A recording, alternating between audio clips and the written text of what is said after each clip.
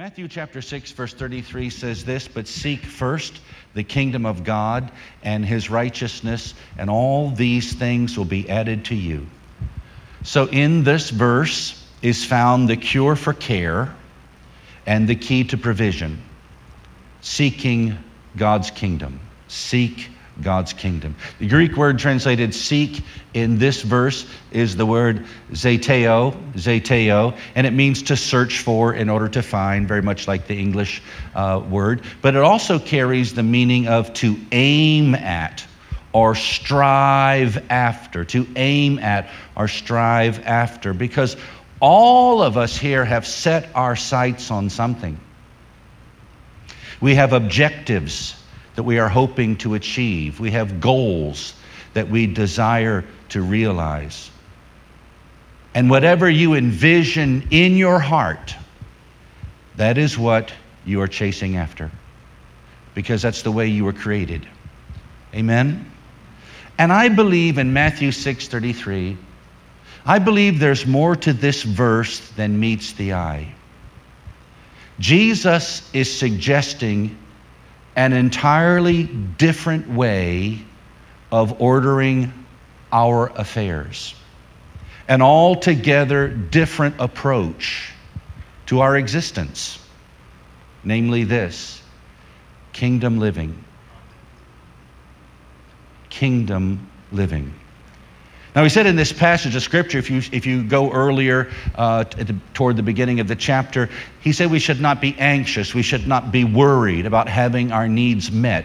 Because if God takes care of the birds and if he adorns the flowers, he will abundantly provide for you. And he says in verse 32, the verse previous to our text, "For the Gentiles seek after all these things, and your heavenly Father knows that you need them." So the word Gentile in this verse does not simply mean not Jewish. Really, the meaning there is without God. Those who are lost, those who do not know the Lord. So people in this world don't simply desire food and clothing and shelter, they work for it. They get up in the morning and battle heavy traffic and all the obstacles to continue their work. They labor to earn money to buy these necessities, the things of life. And God does not deny that we need them. He is aware that no matter how spiritual you are, you still need nourishment to sustain your physical body. You need covering for your flesh. You need shelter, transportation, etc. All these things the Gentiles seek for, verse 33, but seek first the kingdom of God. In other words, but you who are not sinners, you who do know the Lord, should put the needs of the kingdom ahead of your own needs. They work for themselves, but we, as believers, work for God. See, most people today, even in the church world, they work for themselves. They get a job, they start a business to make money. With their salary, naturally, they purchase the things that they require, and hopefully they have some left over, some money to spare for charity, good works, and to contribute to the gospel. Sounds okay. But kingdom-minded people have a different perspective.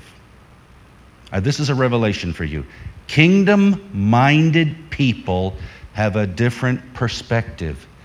In every endeavor of life, they see themselves as ministers of Christ.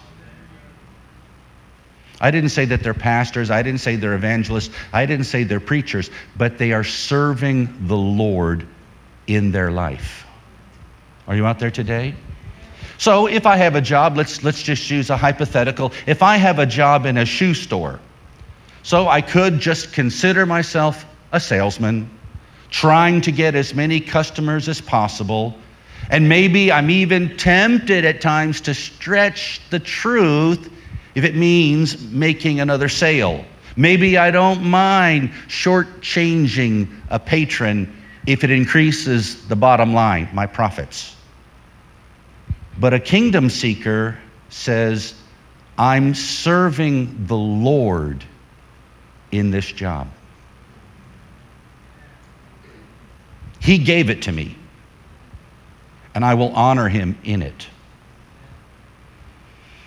Maybe I'm selling shoes, but I'm providing footwear to people in the community. That's a worthy thing. Maybe it is my prayer that some of my customers will actually take the gospel to the lost. And the Bible says in Romans 10:15, how beautiful are the feet of those who preach the good news. Maybe as I'm selling shoes, I'm thinking, brother, your feet are beautiful. Here's footwear to protect those beautiful feet. The Bible says, put on the whole armor of God. We should have our feet shod with the gospel of the shoes of the gospel of readiness.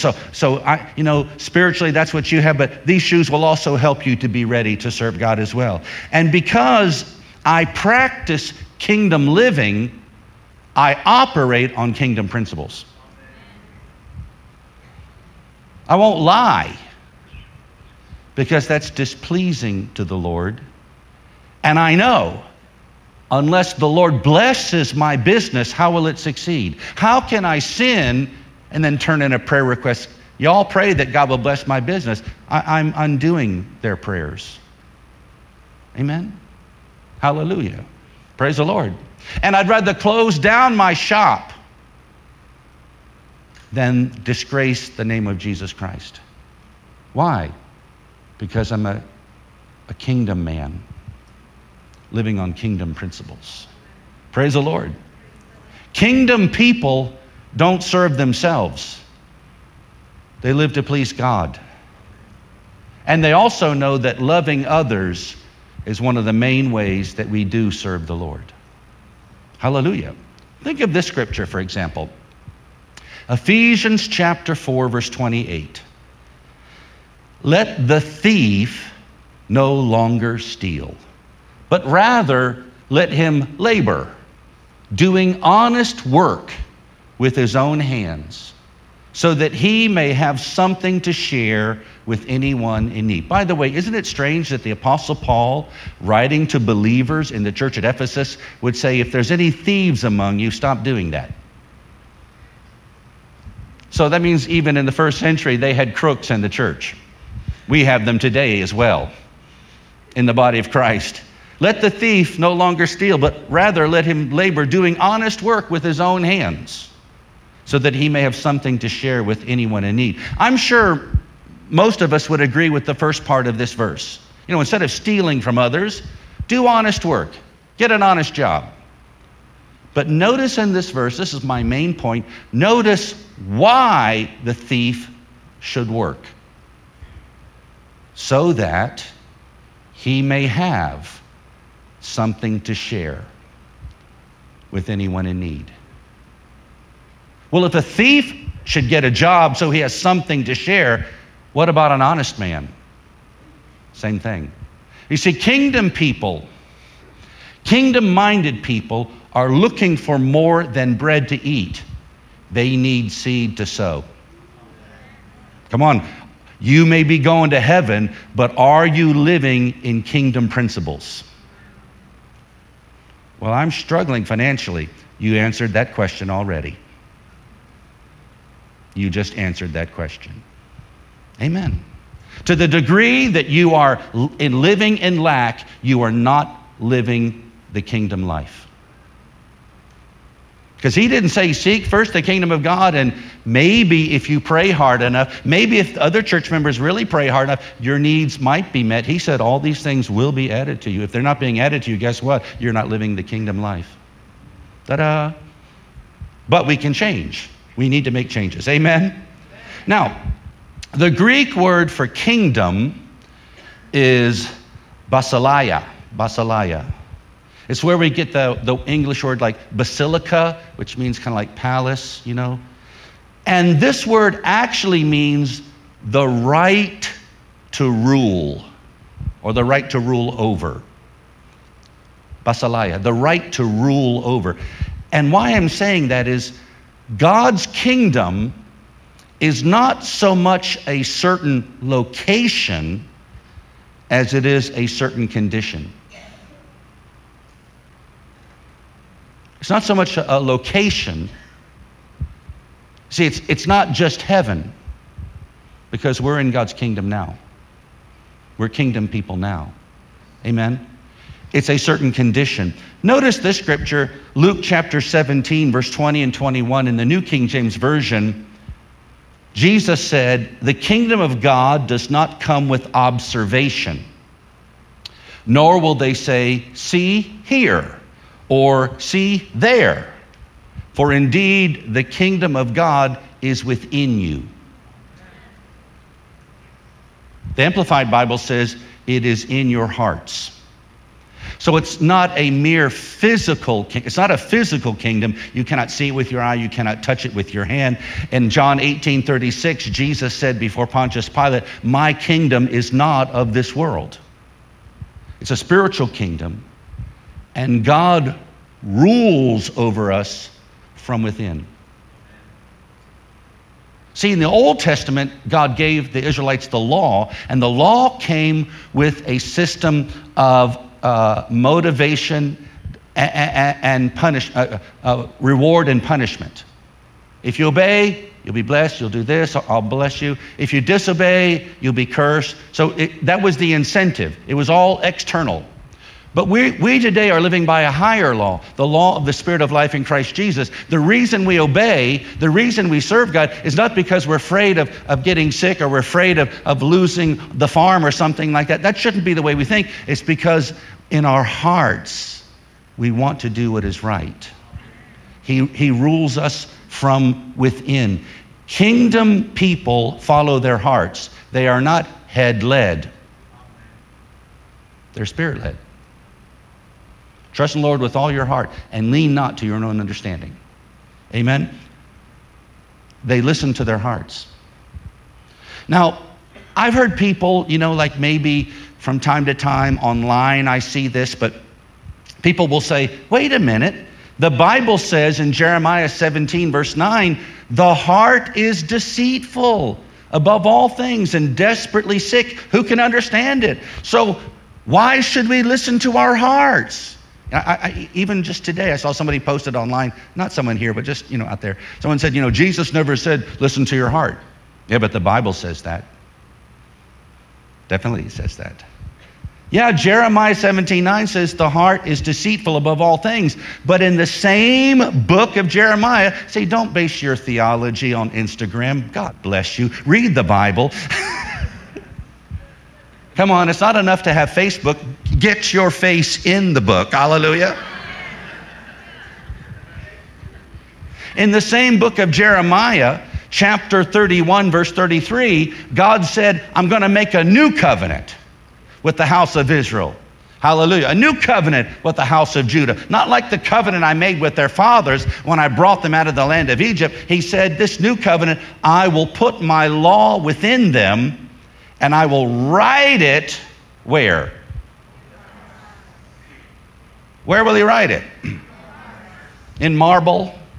In stone? On the wall? On a signboard outside the church? No, on their hearts. What does that mean? That means he changes us on the inside. He imparts his own nature to our spirits.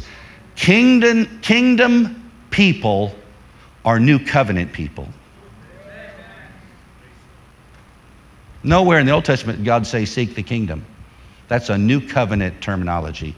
That's new covenant thinking. Amen? Furthermore, people say, don't ever listen to your heart. The heart is deceitful. Well, wait a minute. Also in the book of Jeremiah, see, these people, they really never think very, very, very far. Also in Jeremiah 29:13, the Bible says, but you will seek me and find me when you seek me with all your heart. So if you're not supposed to listen to your heart, why would you seek God with all your heart? Hallelujah. Furthermore, in the New Covenant, in the New Testament, Romans chapter 8, verse 16 says this, the Spirit himself, that's the Holy Spirit. The Spirit himself bears witness with our spirit that we are children of God. He bears witness with our spirit. He testifies to your spirit that you are a child of God. We know we're saved because we have the witness of the Spirit in our hearts.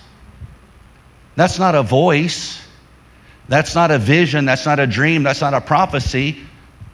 It might be best to think of that as just a sense of peace, an assurance, or maybe a better way to say would be a knowing.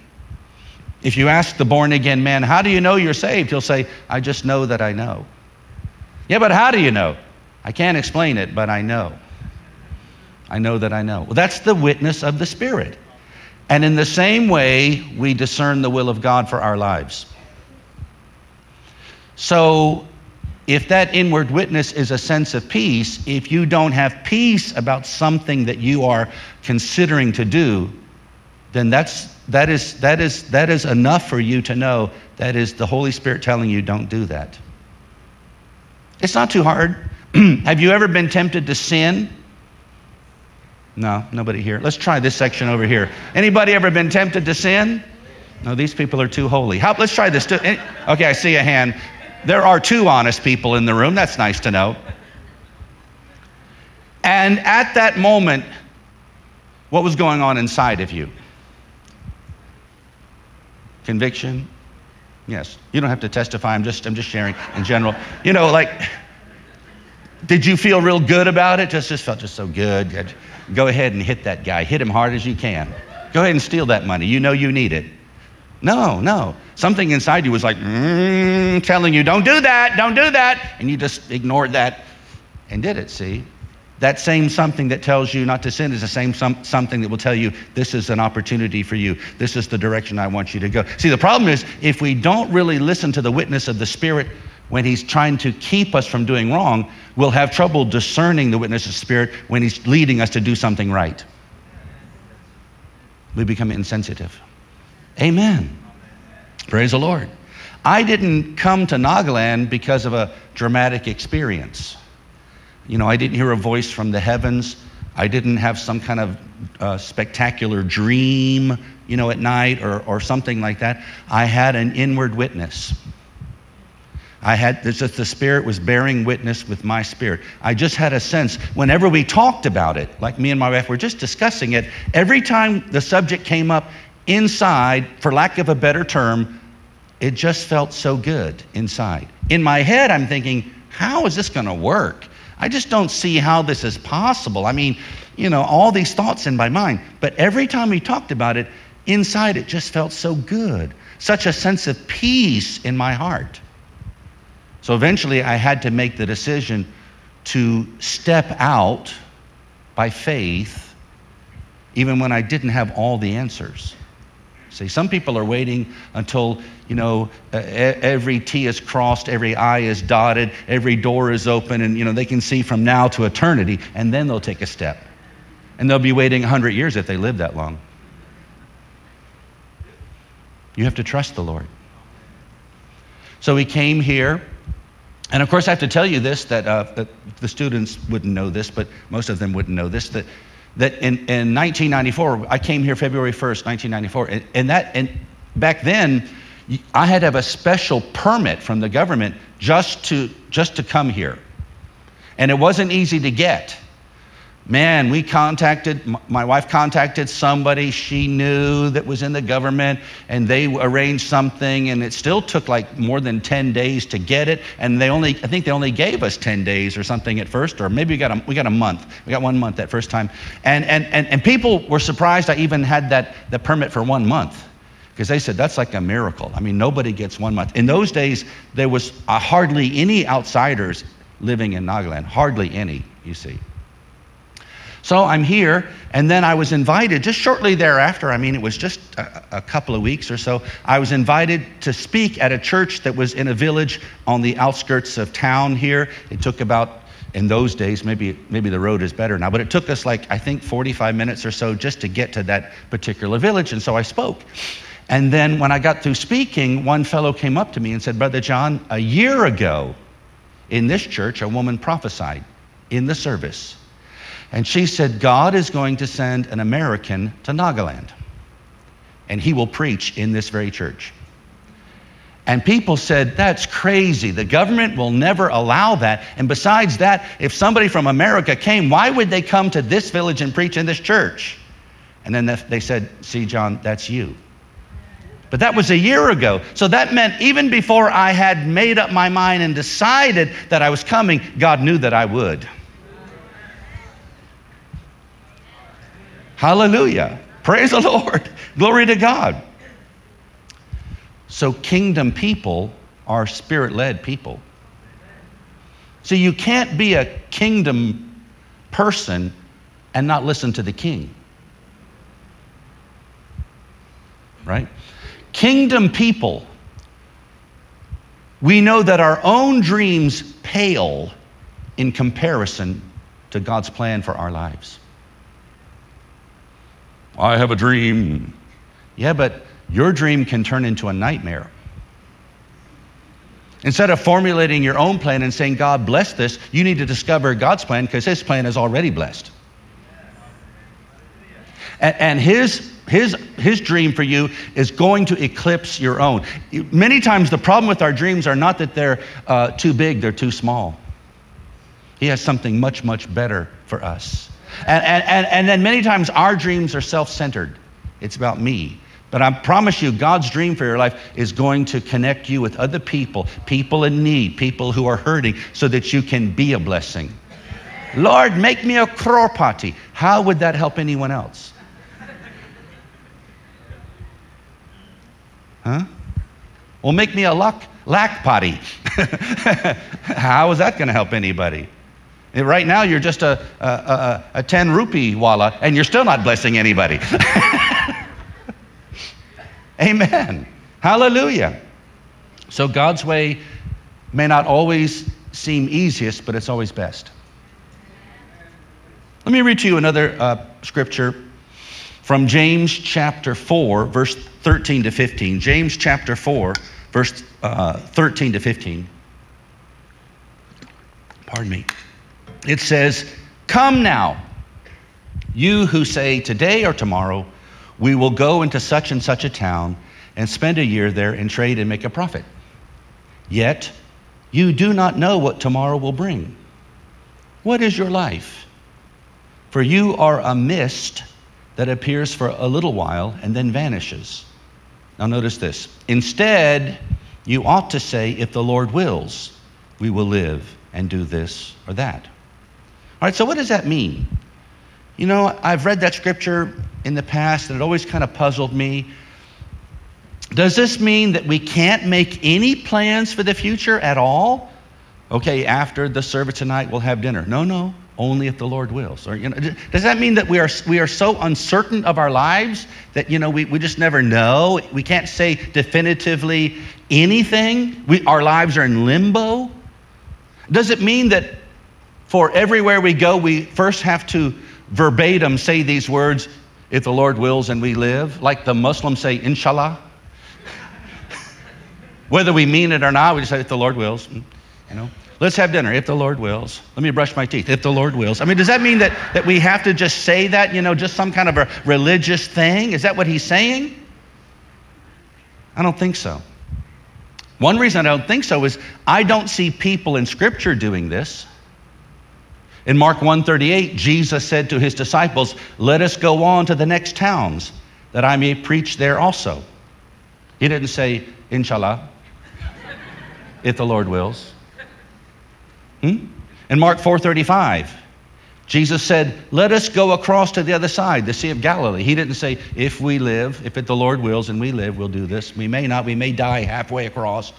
He didn't say that. In John 11, verse 7, he told his disciples, let us go to Judea again. He didn't say, we may die on the way, but if the Lord allows us to live, then we'll go. His life wasn't full of doubt and uncertainty. I don't think that's the idea. I think that's not the thought. I think in this passage of Scripture, he's saying this. If he is Lord of your life, he has a right to be involved with your affairs. You can't cordon him to a small sector of your life. Like a little box, that's my religion box. And whenever I want to talk to Jesus, I open my little religion box. Or he can live in my heart, but there's only one chamber he can occupy. The prayer room or something like that. No, he wants your whole heart, your whole life. If he's Lord, he has a right to say something about your affairs. So let him be your partner, not your peon. Amen. Instead of drawing up your own business model, confer with your business partner. In 2 Corinthians chapter 6, verse 1, Paul said, we are workers together with him. We are workers together with him. That's true in ministry. That's what he's talking about. But I believe it's also true in business when your business is your ministry. Amen. Hallelujah. Glory to God. Well, I don't want my business to be a ministry. Fine, then you're on your own, Buster. God bless you and good luck. And don't cry for me, Argentina, when you go bankrupt. I'm not trying to scare you, but I'm saying it's a contradiction to say that you want all of God's blessings, but it's going to be done all my way. My way or the highway? Highway. And we see that play out over and over and over and over again. Or people have some measure of success, but nothing like what the Bible talks about. It's way down the ladder compared to what the Scriptures talk about. Well, it's not because God lied. It's because we don't qualify. Amen. Praise the Lord.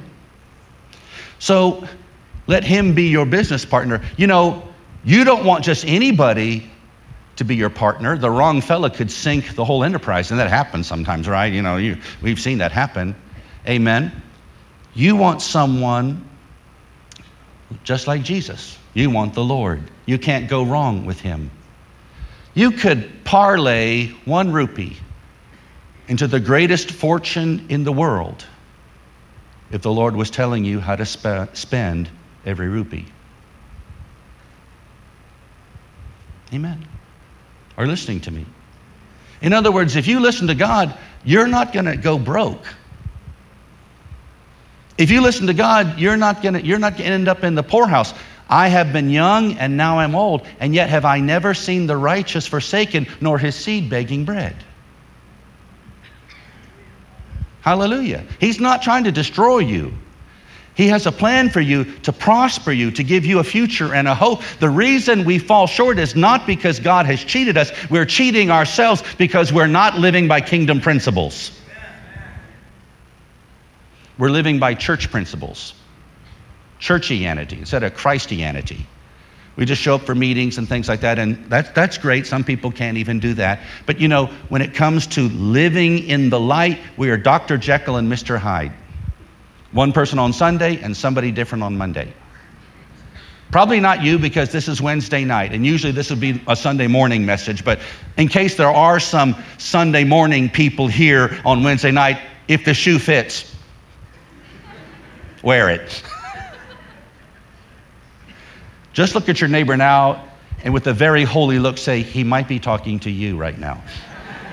That'll deflect any criticism away from you. If I'm stepping on your toes, just say amen real loud, and no one will guess I'm talking about you right now. Amen. Hallelujah. Let me move on. So, England has something called the Royal Charter. And let me explain to the best of my ability what that means. There are businesses and other entities, organizations, and schools that are granted a special status, and they're recognized by the British Crown. But they also have to operate by higher standards. So, and I don't know all about this, so when Pastor Joel Taller from Manchester comes, maybe he can explain this. If I'm doing it all wrong, when he comes, he can straighten it all out. But I do know is this, like here in Dimapur, you could start a momo restaurant or a chow bar and call it the King's Momo. Right? You could sell socks and underpants and call it the Queen's Underpants Store if you want to. I don't know. Her Royal Bloomer. I don't know. So you could do that if you want to do that, But you cannot do that in the UK. It's against the law because it's misleading. If you were to say, like, they have all these businesses like the Queen's Candlestick Maker, Her Majesty's Shoemaker, whatever, Her Royal Highness's Dressmaker, because they have special status, and it's been approved by the Crown. See, and so people would know that this is legit. This is not some fly-by-night, who knows, it's going to cheat you, going to rob you, sell you some cheap knockoff stuff. This has a royal charter, right?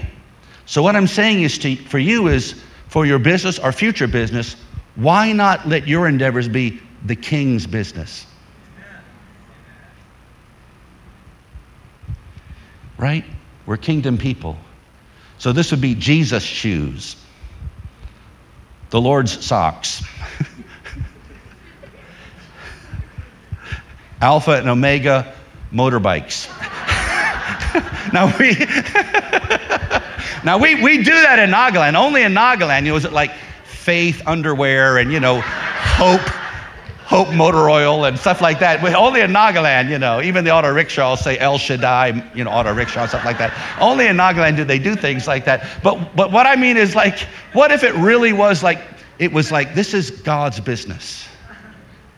This is being run on kingdom principles. It's based on the Word of God, His Christ's character and integrity. Hallelujah. Amen.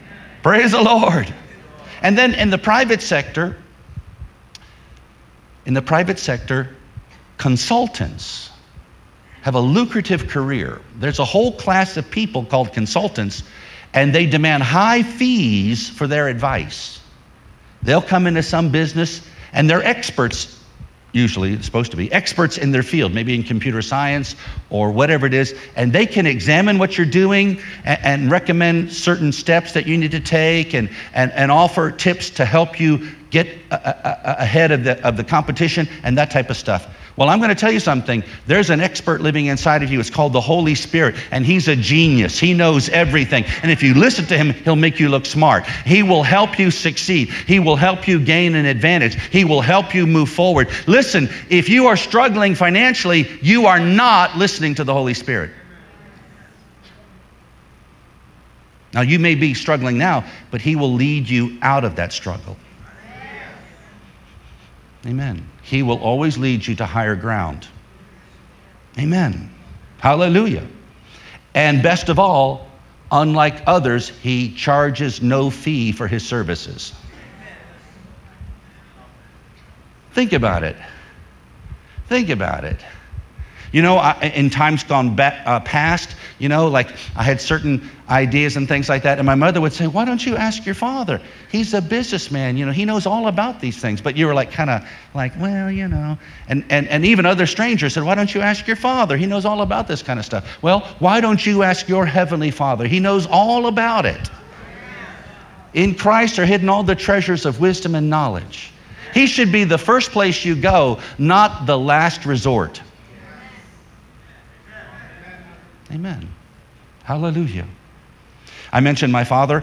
My father worked in business, a business that was started by my grandfather, and then everybody in our family expected me also to work there as well.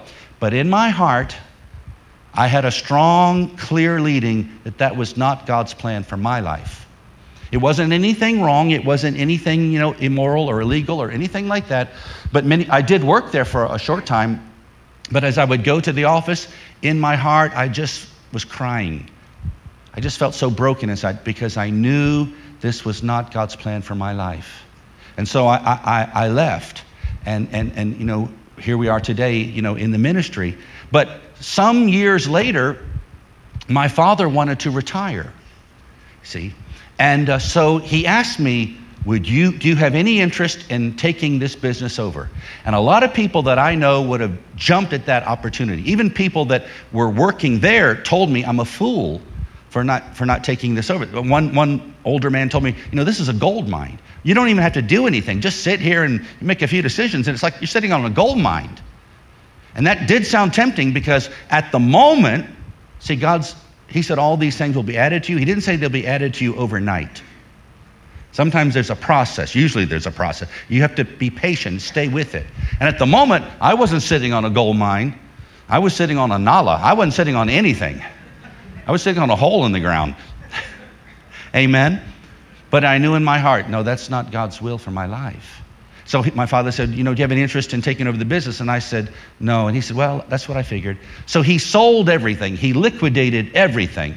And it's really amazing that he found buyers for the property, for the franchise, and all that kind of stuff like that.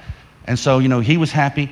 And then just like a year or maybe 2 years later, the company, the big factory that made the vehicles for the car dealership, that factory went bankrupt. And today they don't even make those cars.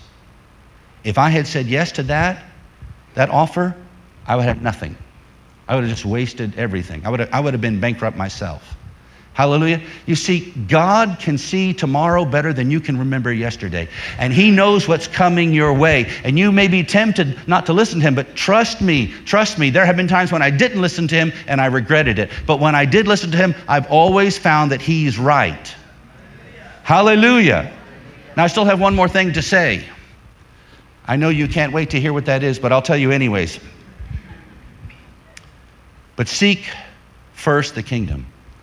The Greek word for seek in this verse, I'll explain it. It's considered a Hebraism. A Hebraism. What does that mean? Well, it means it's a Greek word, but for the Jews it has a different context. In other words, in the Old Testament, the word seek, Hebrew word seek, is typically used in connection with worship. See?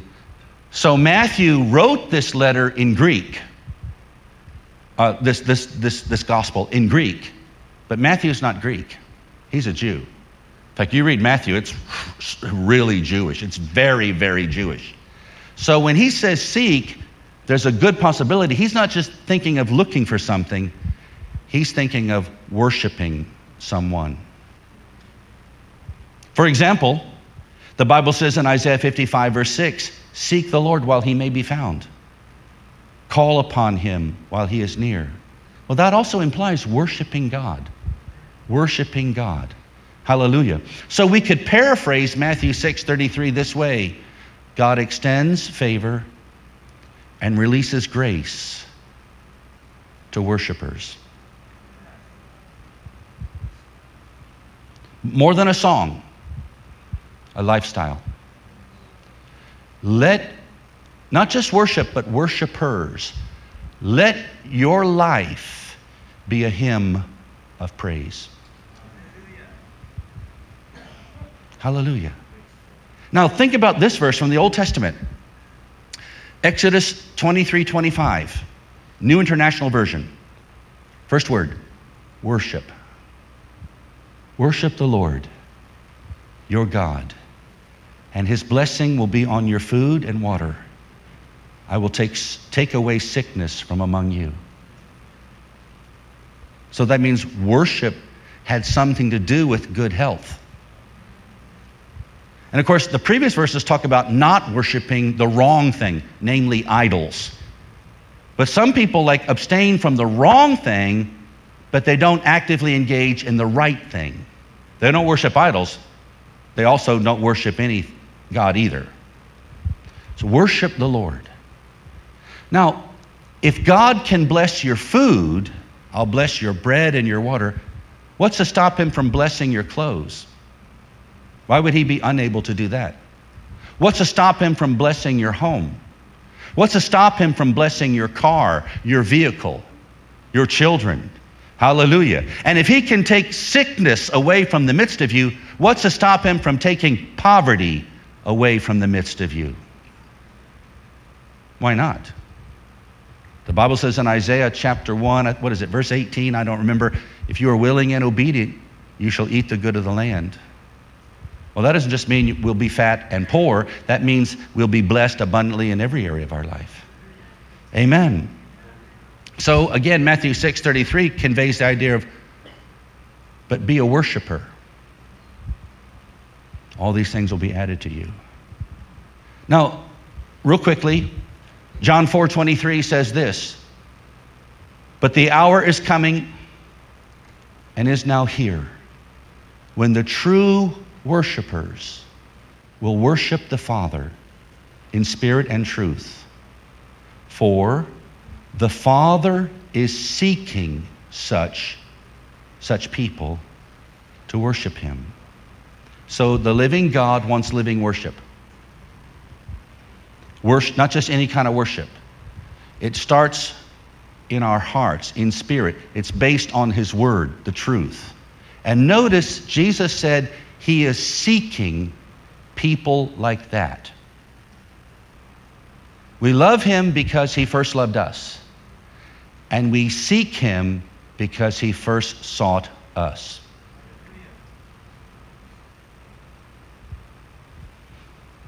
The psalmist in Psalm 27 verse 8 said, you have said, seek my face. My heart says to you, your face, Lord, I do seek. Do I seek? The reason we seek his kingdom is he's drawing us. He's calling us.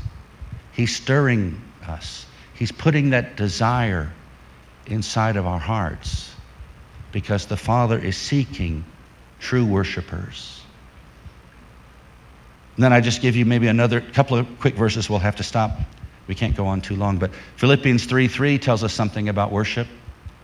For we are the circumcision who worship by the Spirit of God. So the worship that God desires and the worship that will satisfy our hearts must involve the Holy Spirit. So if we're going to be kingdom seekers, we're going to have to be Holy Ghost people.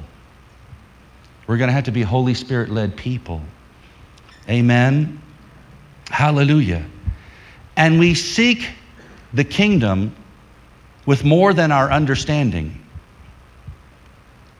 We also do so in the Spirit.